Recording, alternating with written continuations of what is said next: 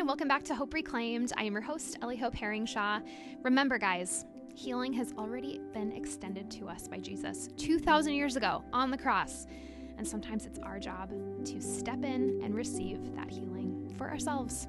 We are right now in the middle of a series on divorce prevention, and I'm so excited to continue this conversation, and we're talking about marriage counseling today. So fun, you guys.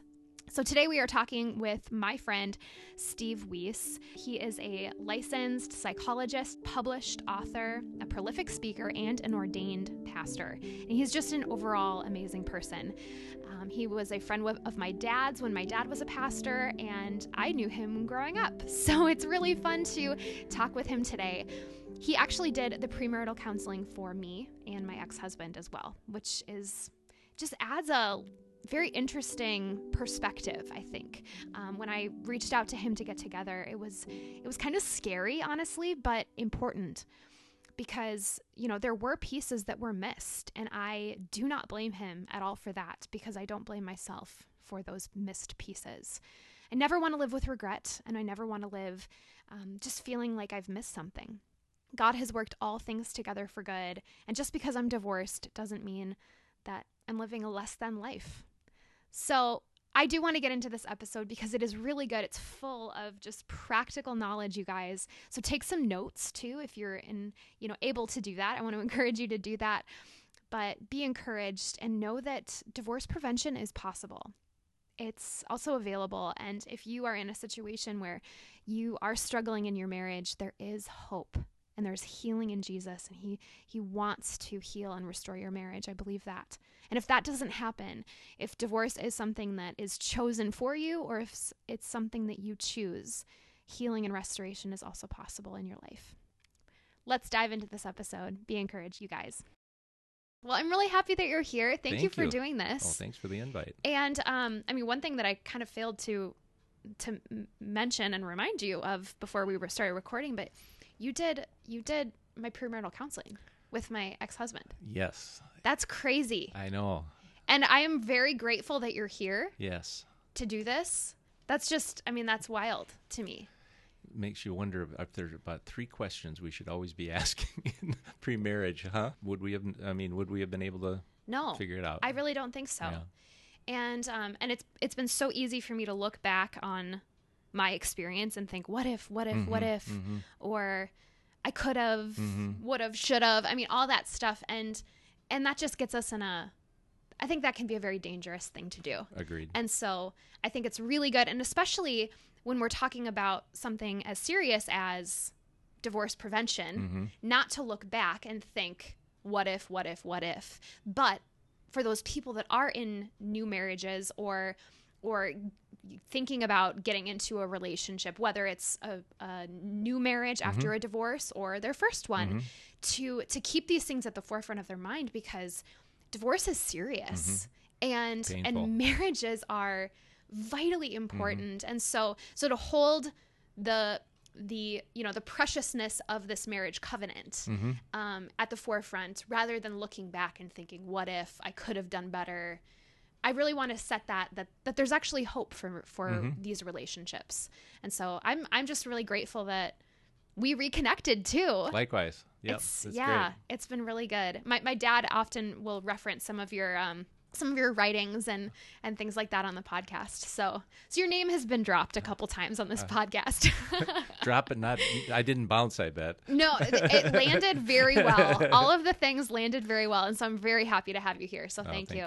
Well, if you would just let my listeners know a little bit about you, about what you do, and that'd be great. Okay. Well, I've pretty much lived my professional life in 2 tracks. Joking aside, I don't have a PhD, but I have 2 master's degrees, one in a seminary degree, Master of Divinity, and then a master's in counseling. So I kind of jumped back and forth between those 2 things as I got into my training. But for most of my professional career, I was an associate pastor at a large local church here for 24 years. And then I've been a licensed psychologist for 36, I think it is now. So that's great. Or 30. Yeah, something like 34. I lose track anyway. You can just round it up to 36. 35. There Who's we go. Counting? 35. And so during that time, I had a private practice. I first got started under Bill Backus, who some of your listeners will probably recognize as probably the, if you will, the father of Christian psychology in the Midwest, and wrote a lot of really important work. And so I was grateful to have been in a clinic with him, also at the same church. So Bill Backus is really my mentor. Okay. And so yeah, I've been doing that. I'm not on staff right now, but still have my clergy credentials. So I do a few weddings now and again still. So. That's great. That's great. And you have a private practice where you do counseling. Right. Yep. Right. I'm in Roseville, just a solo practice now on my own with technology. It's a lot easier to do that sort of thing. So are you taking clients right now? Mm-hmm. Yep. Okay. Well, there you go. My website. Here's your go for it. Plug it. StephenWeiss.com. Okay, and we will put all of that information in the show notes too. Great. So if people are looking for appreciate that for counseling, my listeners know I'm a huge fan of counseling. I'm a huge fan of therapy. I think the importance of finding a good therapist it's just huge. It can't be overstressed for me. We don't have to go at these things alone. We don't have to go at the hard stuff alone. We can include someone else that isn't tied emotionally to our, our familial issues, but somebody who can speak in and give encouragement. And I think so much healing happens in that way. So what you do is vitally important. And then bringing in the spiritual aspect is really amazing. Yeah, so I've always been grateful, and we do that. When I was with Bill, it was called the Center for Christian Psychological Services. Okay, so he believed that let's it's put it right out there. Yeah. If somebody's looking for that, then they know where to find us, rather than having sort of a stealth thing. It's not. I just go by my name now, but I'm very my little catchphrase on my website is. A licensed psychologist with a pastor's heart. So love that. what I try to put that out, because there's plenty of variety in the world of psychotherapy. So absolutely. Yeah. And so that's another reason why it's important to do some shopping sometimes. You bet. And finding the right person for you. So you do a lot of marriage counseling. Is that right? Yep. I would say 20 or 30% marriage or pre-marriage, and then the rest more individual. Okay. Kind of the classic depression, anxiety, OCD, and then marriage work. Yeah, that's amazing. And very important. So what we were talking about kind of before we started recording was some of the research that you find very helpful when you're talking with couples that are in maybe some relational hardship, facing divorce. And I'd love to dig into those things a little bit. You're really into the Gottman Institute, is that right? That's correct. Yeah. So why don't you just share a little bit about that, and we'll see where the conversation takes us. Sounds good. Yeah, I was pretty frustrated, frankly, with marriage counseling in the late 1990s, early 2000s, and had actually decided I wasn't going to do it anymore. Really? Yeah, because it was so discouraging and frustrating, and I always felt like I was just listening to everybody's fights that they'd had 27 times, and then they'd look at me like fix it or else declare one of us to be the jerk, I finally started telling people, if I'd wanted to be a judge, I would have gone to law school, and since that's not what I did, and I'm not interested in adjudicating everybody's fights. And so but in around 2000, it must have been around 2001 or 2, I'm guessing. And I think it was actually some of my volunteer counselors at the church I was at that said, "Have you seen this book?" And it was Gottman's book, The 7 Principles for Making Marriage Work, and this was completely new to me. So I kind of digested that and began to put it into practice, and then eventually in 2004 I actually went out to the Gottman Institute to complete the advanced training. Oh, that's great. So we did the basic training so long ago that it was on VHS. Just to tell you, yes. I am a millennial, and yes, I remember VHSs.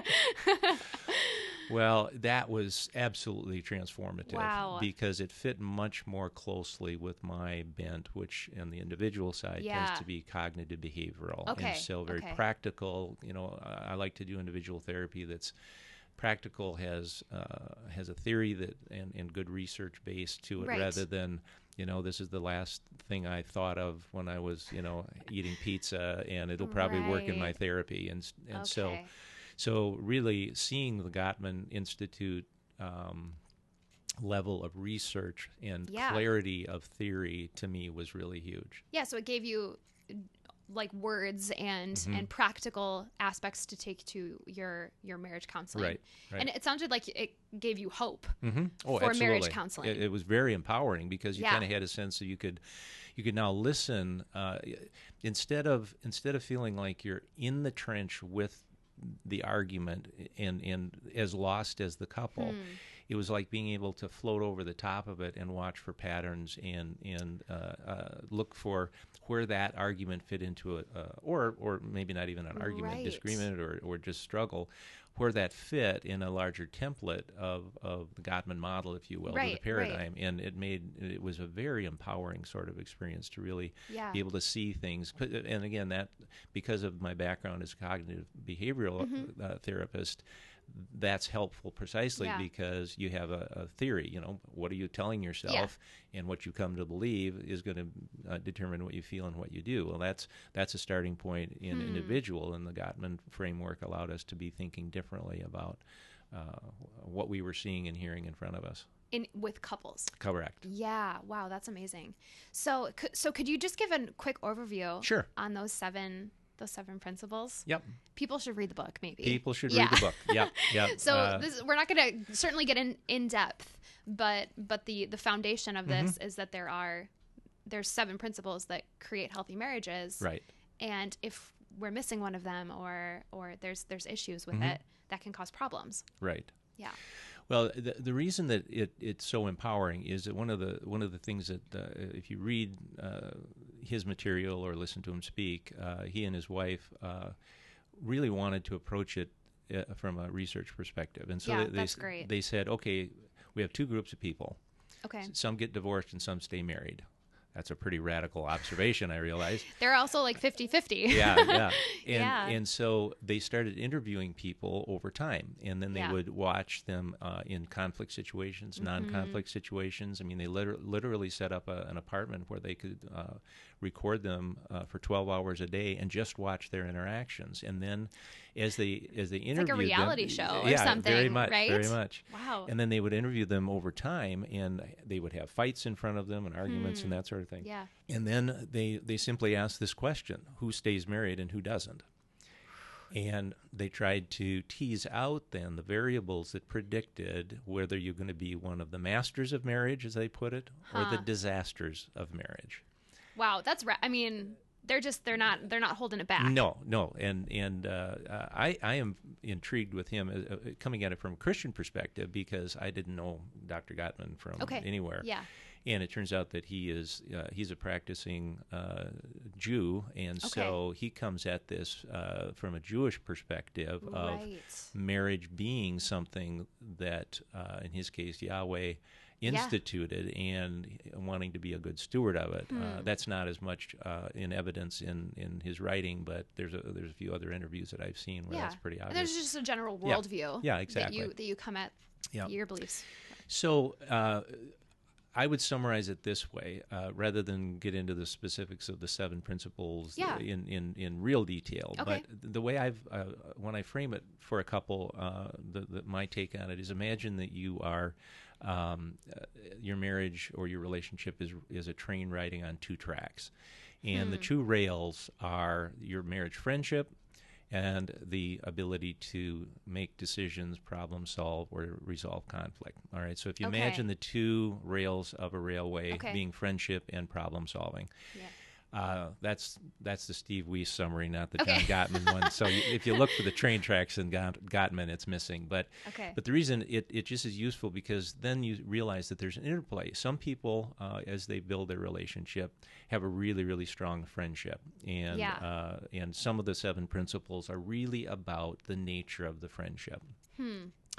And then other people, ideally, you're able to make decisions and do problem solving and come to conclusions together. But you can run into a few problems. You know, sometimes people let their friendship erode.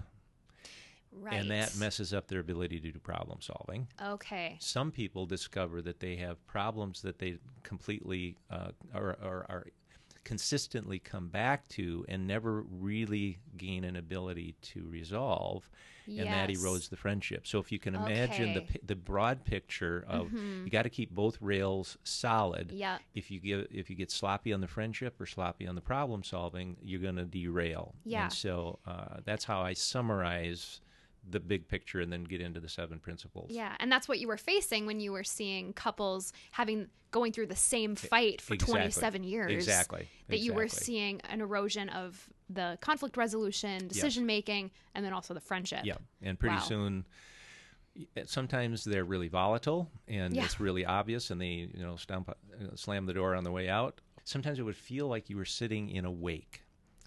With just sort of a lot of sighing, you're Oh, staring wow. at people 55, 60, 65 years old, Yeah. maybe 25, 30 years of marriage, and they're just depleted and Like depression. sad. Yeah, and they are living, the way Gottman would put it, is they're living parallel lives. And so, Wow. not every divorce comes out of a messy, angry, plate and cup throwing scenario. that's true. Sometimes at the end, in fact, those are the ones where sometimes you'll hear, "Did you hear the Johnsons got divorced?" "What? I never saw them fight." Well, that's true. You never did. Yeah. But it wasn't highly expressed. But anyway, that's yeah. a bit of a tangent. I but- recently just had I had a premarital counselor on Mm-hmm. this series, and he was talking about how when couples say that they never fight, he says, "Well, you better start, Mm-hmm. or I'll find something to fight about," because being able to understand how that conflict is done is really important. Right. Because the conflict will come in the marriage. Exactly. It doesn't matter. It's just a matter of when. Mm-hmm. And so being able to figure all those things out beforehand, before marriage, is really helpful. But then once you're in the marriage, being able to continue to refine those skills and keep going forward Right. Right. like the train. Yeah. Well, that's the ideal. Yeah. So as I work with couples, then, if you want to kind of go a little bit more specifically, Yeah, that'd be great. if you think about the friendship side, first of all, when Gottman describes those in especially the 7 Principles book, he talks about 3 pieces of the friendship. He calls them love maps, fondness and admiration, and turning toward. Okay. Love maps, fondness and admiration, and turning toward. I like to summarize it: do you know me? Do you like me? Can we connect? That's great. And what he observed was that really, really solid friendships or relationships grow out of increased knowledge of who the person is. The more you listen and get to know them, the more you like and appreciate them. Yeah. And then they develop the capacity to connect. To turn Okay. toward is his language. Yeah. And so good marriage relationships, and actually good friendships of all kind, have that ongoing growing ability.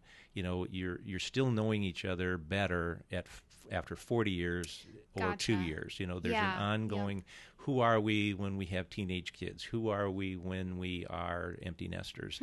That ongoing ability to not just think, "Oh, I knew you when you were 28. You must be the same when you're 68." There's a growth. One would hope. Yeah. Anyway, right? Yes. Yeah. People change. Mm-hmm. Yeah. And so to continue to Yep. go back to that. Okay.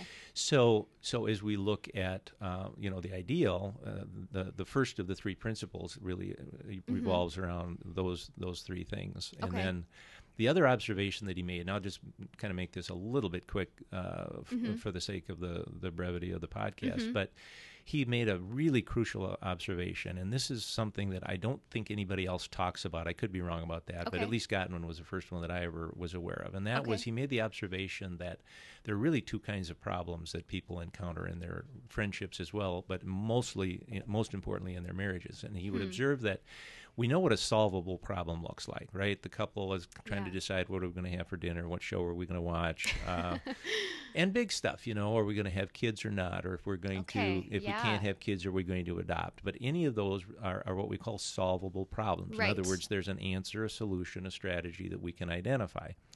And what he observed, though, as he had people come back year after year after year, they began to realize that some of these conversations they'd heard before, not in the detail, but in the underlying patterns. And he said, and he and his wife and the researcher said, we think that actually 2/3 of the problems that people encounter are what they called unsolvable or perpetual problems. Okay. 1/3 solvable, 2/3 perpetual. And that insight is huge, because anybody, if you've never heard this before and you're listening to this podcast and you're married or you know married people, ask the question, what are the recurring conflicts, arguments, or battles that have come up since you were engaged or dating or whatever? And those are the perpetual problems. Those perpetual things. They exist because everybody has a personality, they have a history, they have a family of origin. Yes. And all of these things. They have wounds, they have strengths, and also desires. All of those things. And plans. Yep. And they're two individuals in a relationship. Yep. Wow. So I think Gottman's, well, I don't know if he would say this, but for me, the primary contribution to our understanding of the dynamics of relationships is to be able to watch for the patterns of perpetual problems. And he has a term for it. When people go round and round and round the same topic over and over and over and never get any results, he calls it gridlock. Yeah. So one of the ways that I work is to watch for and actually invite them to bring in their gridlocked perpetual problems. And they're probably the things that they don't want to talk about anymore. They've been round and they've done it. It's now 27 years later, and they still don't want to talk about money. They still don't want to talk about the in-laws. They still don't want to discuss chores or clutter or who's going to clean the bathroom. It looks like a solvable problem, but underneath, and this is the key that Gottman observed, is that underneath are what he calls dreams. Dreams are the drivers of the emotion. And so dreams in conflict is his way of helping people discern what's really at stake in a gridlocked perpetual problem. So somebody has a dream of something like an ideal situation that would play out. Yeah. And then when those things aren't met, then there's gridlock. Right. I summarize it when I talk to people about this. I will say, okay, so you have a conflict over clutter, let's say. Let's bring it down to something that seems so benign that why would Practical. Yeah. So you have a disagreement over how much clutter is workable and where it should be, Your right? socks are on the floor again. Yes, you've been talking to my wife. Yeah. You didn't tell me that. I was saying that generally as an example. There are no socks on the floor. I don't think in here. But it's true. So but if it brings up emotion, chances are that these are the things. The dream. What's the dream, value, ideal, belief, or priority? What's the dream, value, ideal, belief, or priority? That when you think about clutter, or you think about money, or you think about in-laws, or you think about driving style, I mean, it could be anything. Okay. That's what drives the emotion, and if it's emotionally significant, you have to figure out how to negotiate workable compromise over time. Yeah. And that's the nature. That's what I try to get people to look at, is how do we negotiate workable compromise? Okay. Not even have an argument, because my bias is that I'm not a fan of argument in this context, because somebody's got to win an argument and somebody loses an argument. Right. But the idea of identifying your dreams in conflict and then negotiating a workable compromise, now that doesn't feel like a lose-lose or win-lose. Because it's not about the socks on the floor. Precisely. It's about how that person wants to live. Exactly. How both people want to live. That's correct. And the value of, what their house looks like. Exactly. Yeah. Or the family of origin and like all that stuff. Sure. Okay, wow, that's really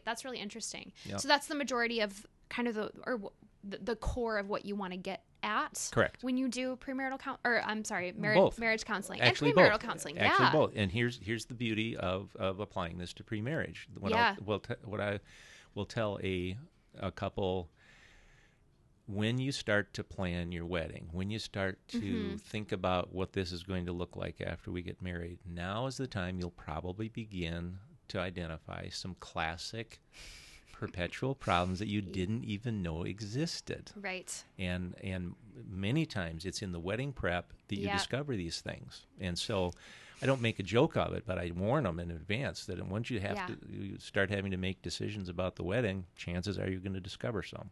Well, and that's that's what's so good about the engagement time. Yes. The engagement should be a time where your relationship is kind of put in a pressure cooker to think, okay, can it withstand all these things? Exactly. And, you know, planning a wedding is a great example of a stressful situation. And including family in those decisions can also be very stressful. And so of course those things are going to come to the surface at times. And it's so much better to not just say, well, I guess I don't care about flowers, but to say, okay, so that could be an issue. This could be something that could be carried into the marriage. And then, you know, save the 20 years of fights about that thing. Right. Yeah. And actually, the specific thing is important, but even more important is developing the capacity to identify, okay, we're gridlocked. That means their dreams in conflict. That means we have to start thinking about why this is emotionally significant to me. And then how do we talk about that in a way that's respectful and leads to effective compromise? Yeah. So it's really how would I put it? It's not micromanaging the decision. It's learning a strategy for identifying perpetual problems and becoming extremely skilled at negotiating your way through them. And in fact, that's what Gottman observed. He didn't teach people to do that. As he watched people do it, he just realized, oh, the Johnsons are talking once again about parenting. Here we've every time they come in, once a year, we interview them, and they're always talking about parenting. Gotcha. And that's because he's really lenient and she's really strict. And they have a value, a dream. That's correct. They have a dream about how to parent, and they have to keep coming back to it. Well, now, what does that look like with a 12-year-old? What does it look like with a 16-year-old? What does it look like with a boy? What does it look like? Anyway, you get in the this picture. Situation, when there's this report card and all of that stuff. Wow. Exactly. Okay. This is a way. I mean, understanding this concept is, or getting help with this kind of gridlock, is a way of preventing divorce. Precisely.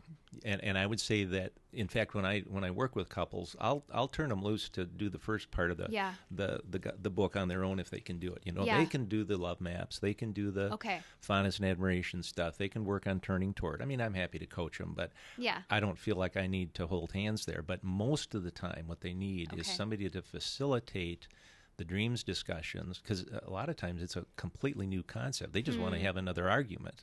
And I tell them, I'm just not interested anymore. I'm too old for this. I don't want to sit here while you guys are fighting. No, it's just no fun. Let's stop the fighting and get to the issue, get to the real heart of it. Yeah. Do you ever find that there's couples that one person doesn't want to be there, one person does? Oh yeah, absolutely. How do you handle that? Or do you ever encounter it where it's just one person that comes because the other person won't? Yes, both of the above. Okay. And here again, if you had asked me that pre-Gottman, I would have said, I don't think there's anything I can do for you, Mary or Bob. If you're going to be here by yourself, I don't know what we can do. It's still challenging, but now we can at least say, okay, in what ways are you contributing to the problems in the marriage?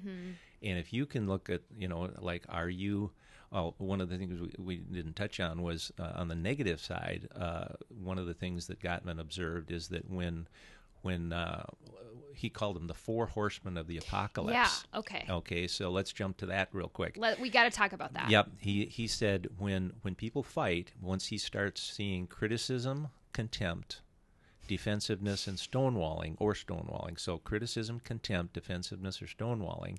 These are the 4 horsemen. If they're not remedied, he apparently read Revelation, because it's the beginning of the end of history for the marriage, right? Well, if I'm working with an individual, I can actually challenge them to. So, are you managing your interaction in a way that does not contribute the 4 horsemen? Because if you're doing criticism or contempt, you're contributing negatively. Now we can't get your husband or your wife to behave themselves, perhaps, but at least you're not contributing. And then in that case, it's not your job to say, well, they're doing this, they're stonewalling, and point that out, because they're not there to defend themselves. Correct. Yeah. Correct. Right. But it can be empowering for people to realize, okay, well, at least I'm going to look at myself in the mirror and say, well, I stopped being critical, or I'm trying to not argue. I'm trying to actually ask why is this emotionally significant? They can do Yes, the dreams okay, discussion yeah. on from their side of things. But Well, because it's also clear that if they're there, Mhm. and if they're there, the marriage is important to them, and that's not Correct. to say that that the marriage Right. isn't important to the person that's maybe not there, Right. or doesn't want to be there. Yeah. But they're willing to fight, Mm-hmm. which is a beautiful thing. Right. Yeah. To answer the other question, what if you have a reluctant partner? One of the reasons I like the Gottman stuff is if I sense that it's a reluctant partner, I listen for about 10 or 15 minutes to the history of the marriage, and then I actually do probably 15 or 20 minutes of, okay, if you want to work on this, this is what we would do. Because Just lay it out there. Yep. This here's is- the paradigm. Here's the model. This is Okay. where we're going to focus our attention. Because a lot of times the reason they don't want to be here is they don't want to get reamed again. They don't want to have their partner, their spouse, complain to the counselor, and then the counselor looks at them and sees And them what do you as have an to say idiot. for Yeah, yourself? Yeah, okay. because that's too often that's the model that whether it's accurate or not, it's the image of what marriage counseling looks like, right? Right. And Or it's just the fear. Yeah, it's the fear that that's what it's going to be, or I'm going to feel shame sure. because of Oh yeah, of this. absolutely. Yeah. Yeah. Or the fear of being vulnerable. Or, I mean, there's a lot to it. Yeah. For sure. Yeah. So I find it really helpful when you have one or both that are kind of reluctant, Yeah. because then they know exactly what they're getting into. They realize that it's kind of up to them. If they want to do some study, if they want to do some work outside of the sessions, Yeah. And bring some material in, and we'll walk our way through the gridlock problems. Well, that's what we'll do then. And if you're up for it, great. If you're not, at least you know what you would have had you Yeah. stayed. I've told many people, anyone in marriage, I think anyone should do it. I think anyone should do marriage counseling, even whether it's whether there's real conflict, if you're in a crisis in your marriage or not. I think it's really important. What would be the most important thing that you could communicate to a couple that is married, maybe listening to this podcast? Maybe things are hard, maybe they're sort of okay. What would be something that you would want to encourage someone to seek out in marriage counseling? Well, obviously I'm pretty biased towards the Gottman material, primarily because it also helps you if you're an athlete, or if you're on a sports team and the team keeps winning. I suspect it's still good to look at the game films and see why you keep winning. Right. So not just say, well, let's just keep going, right, doing this. because yeah. a lot of times people are doing well, but it's more intuitive. And so it's harder for them to be as intentional. And so sometimes I think something like the Gottman material really helps you go, oh, wow, no wonder we feel good in this situation. Or no wonder, we're actually quite good at that. But then it allows you to be more intentional about it. But certainly there are other things that I incorporate in, the material on love languages, for example, allowing a couple to learn a bit more. Maybe they intuitively understand it, or they've even alluded to it, but you actually have them do an inventory, and they discover, oh, no wonder this doesn't work very well, because this is what you mean by quality time, and right. And I thought quality time was watching another Marvel movie, sitting in the same living room, and no, actually not. It's Caribou sitting across, having a real conversation. A real conversation. That's what it is for me. That's Why am I shocked by that? If I'm watching a movie with someone, I'm like, I do not feel connected to you. I'm sorry. That's just not my thing. Yep. Yeah, but having those practicalities, Right. those real tangible, to say this is how you need love from me. I think there's I would say that there have been a lot of good teaching books, etc. I would say that in the sort of normal range of what would you call it, marriage enhancement. We actually only got halfway through it with the small group, but there was a book called Cherish, and I wish I could remember the name of the authors right now, but I can't. I'll look it up. Cherish. I mean, another, little structured kind of, let's read this and talk about it sort of a thing. And it had some good material. But certainly both in the secular world and in the Christian world, there are lots and lots of books that are geared towards, call it marriage enhancement, rather than crisis management in marriage. Well, I think that's just such a wonderful way to live. especially in the most precious thing on this earth that we could be given. Aside from our salvation, it's the heart of another person. It's this beautiful covenant. And so we have got to take care of it. We have to really cherish it and cherish the covenant and cherish the heart of the other person too.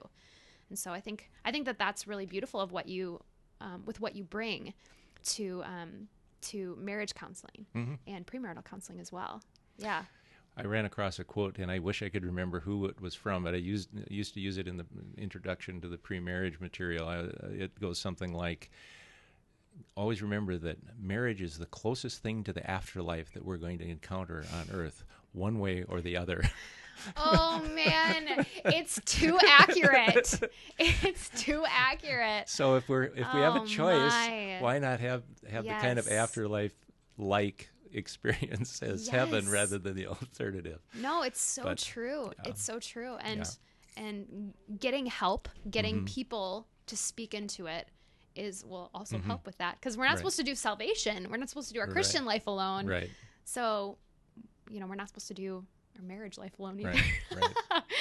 Probably drawing too many parallels to salvation and our relationships, but yeah, I think that this topic is so important and so just so valuable. So I really appreciate your time and bringing all of this up. And I'll definitely be putting any information that you brought up in the show notes for people to find. But if there's people in the Twin Cities area, they can certainly reach out to you if you if they're looking for marriage counseling or independent or just personal care in that way. Finding a good counselor is kind of everything. Yes.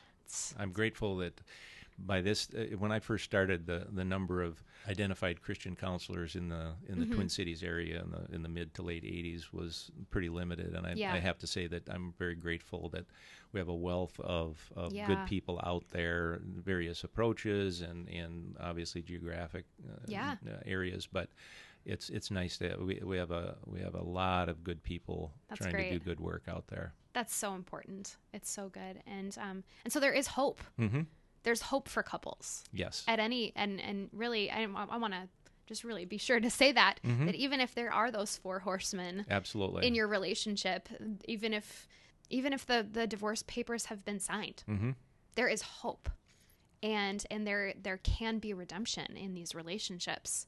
Do you have I'm putting you on the spot a little bit, but do you have any stories like that of real hope for relationships, without going into detail with the situations? But I can't, I guess I'm not thinking of specifics, and I'd have to be careful about confidentiality anyway, but certainly there are situations where long marriages with unfortunately long histories of erosion have been restored using especially, like I said, the Gottman material. Yeah. I think the reason for that is that it is important to recognize there are extreme cases, and I think if I remember from when I was out in Seattle at the Gottman Institute, they were pretty quick to observe that this is all great research and so on, but if they're one of these 4 A's, they call them, present, we have to remedy that before we can do material or do marriage restoration like this. So, and the 4 A's are the abuse. Okay. This is a little different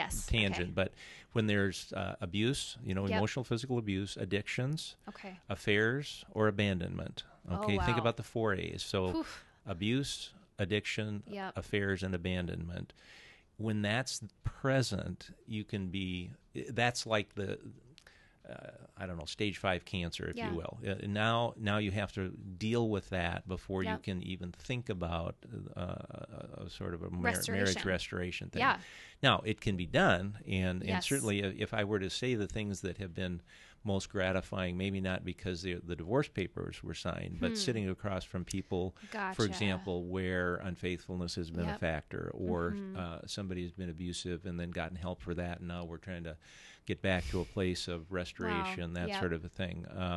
People that have been through treatment and now are coming back to the marriage and trying to do it right or do it well, sober or straight, these kinds of things. And so, but I think that's important to recognize as well. That's a really good point. When we have one of those 4 present, then that has to be remedied, because that's if you think about in medical terms, there are acute things that are going to kill you in the ER, and then there are chronic things you have to manage once you do that. So if you get an arterial bleed, it doesn't really matter how many broken bones you've got. You got to stop the bleeding. Yes. And I think the 4 A's are like an arterial bleed in a relationship.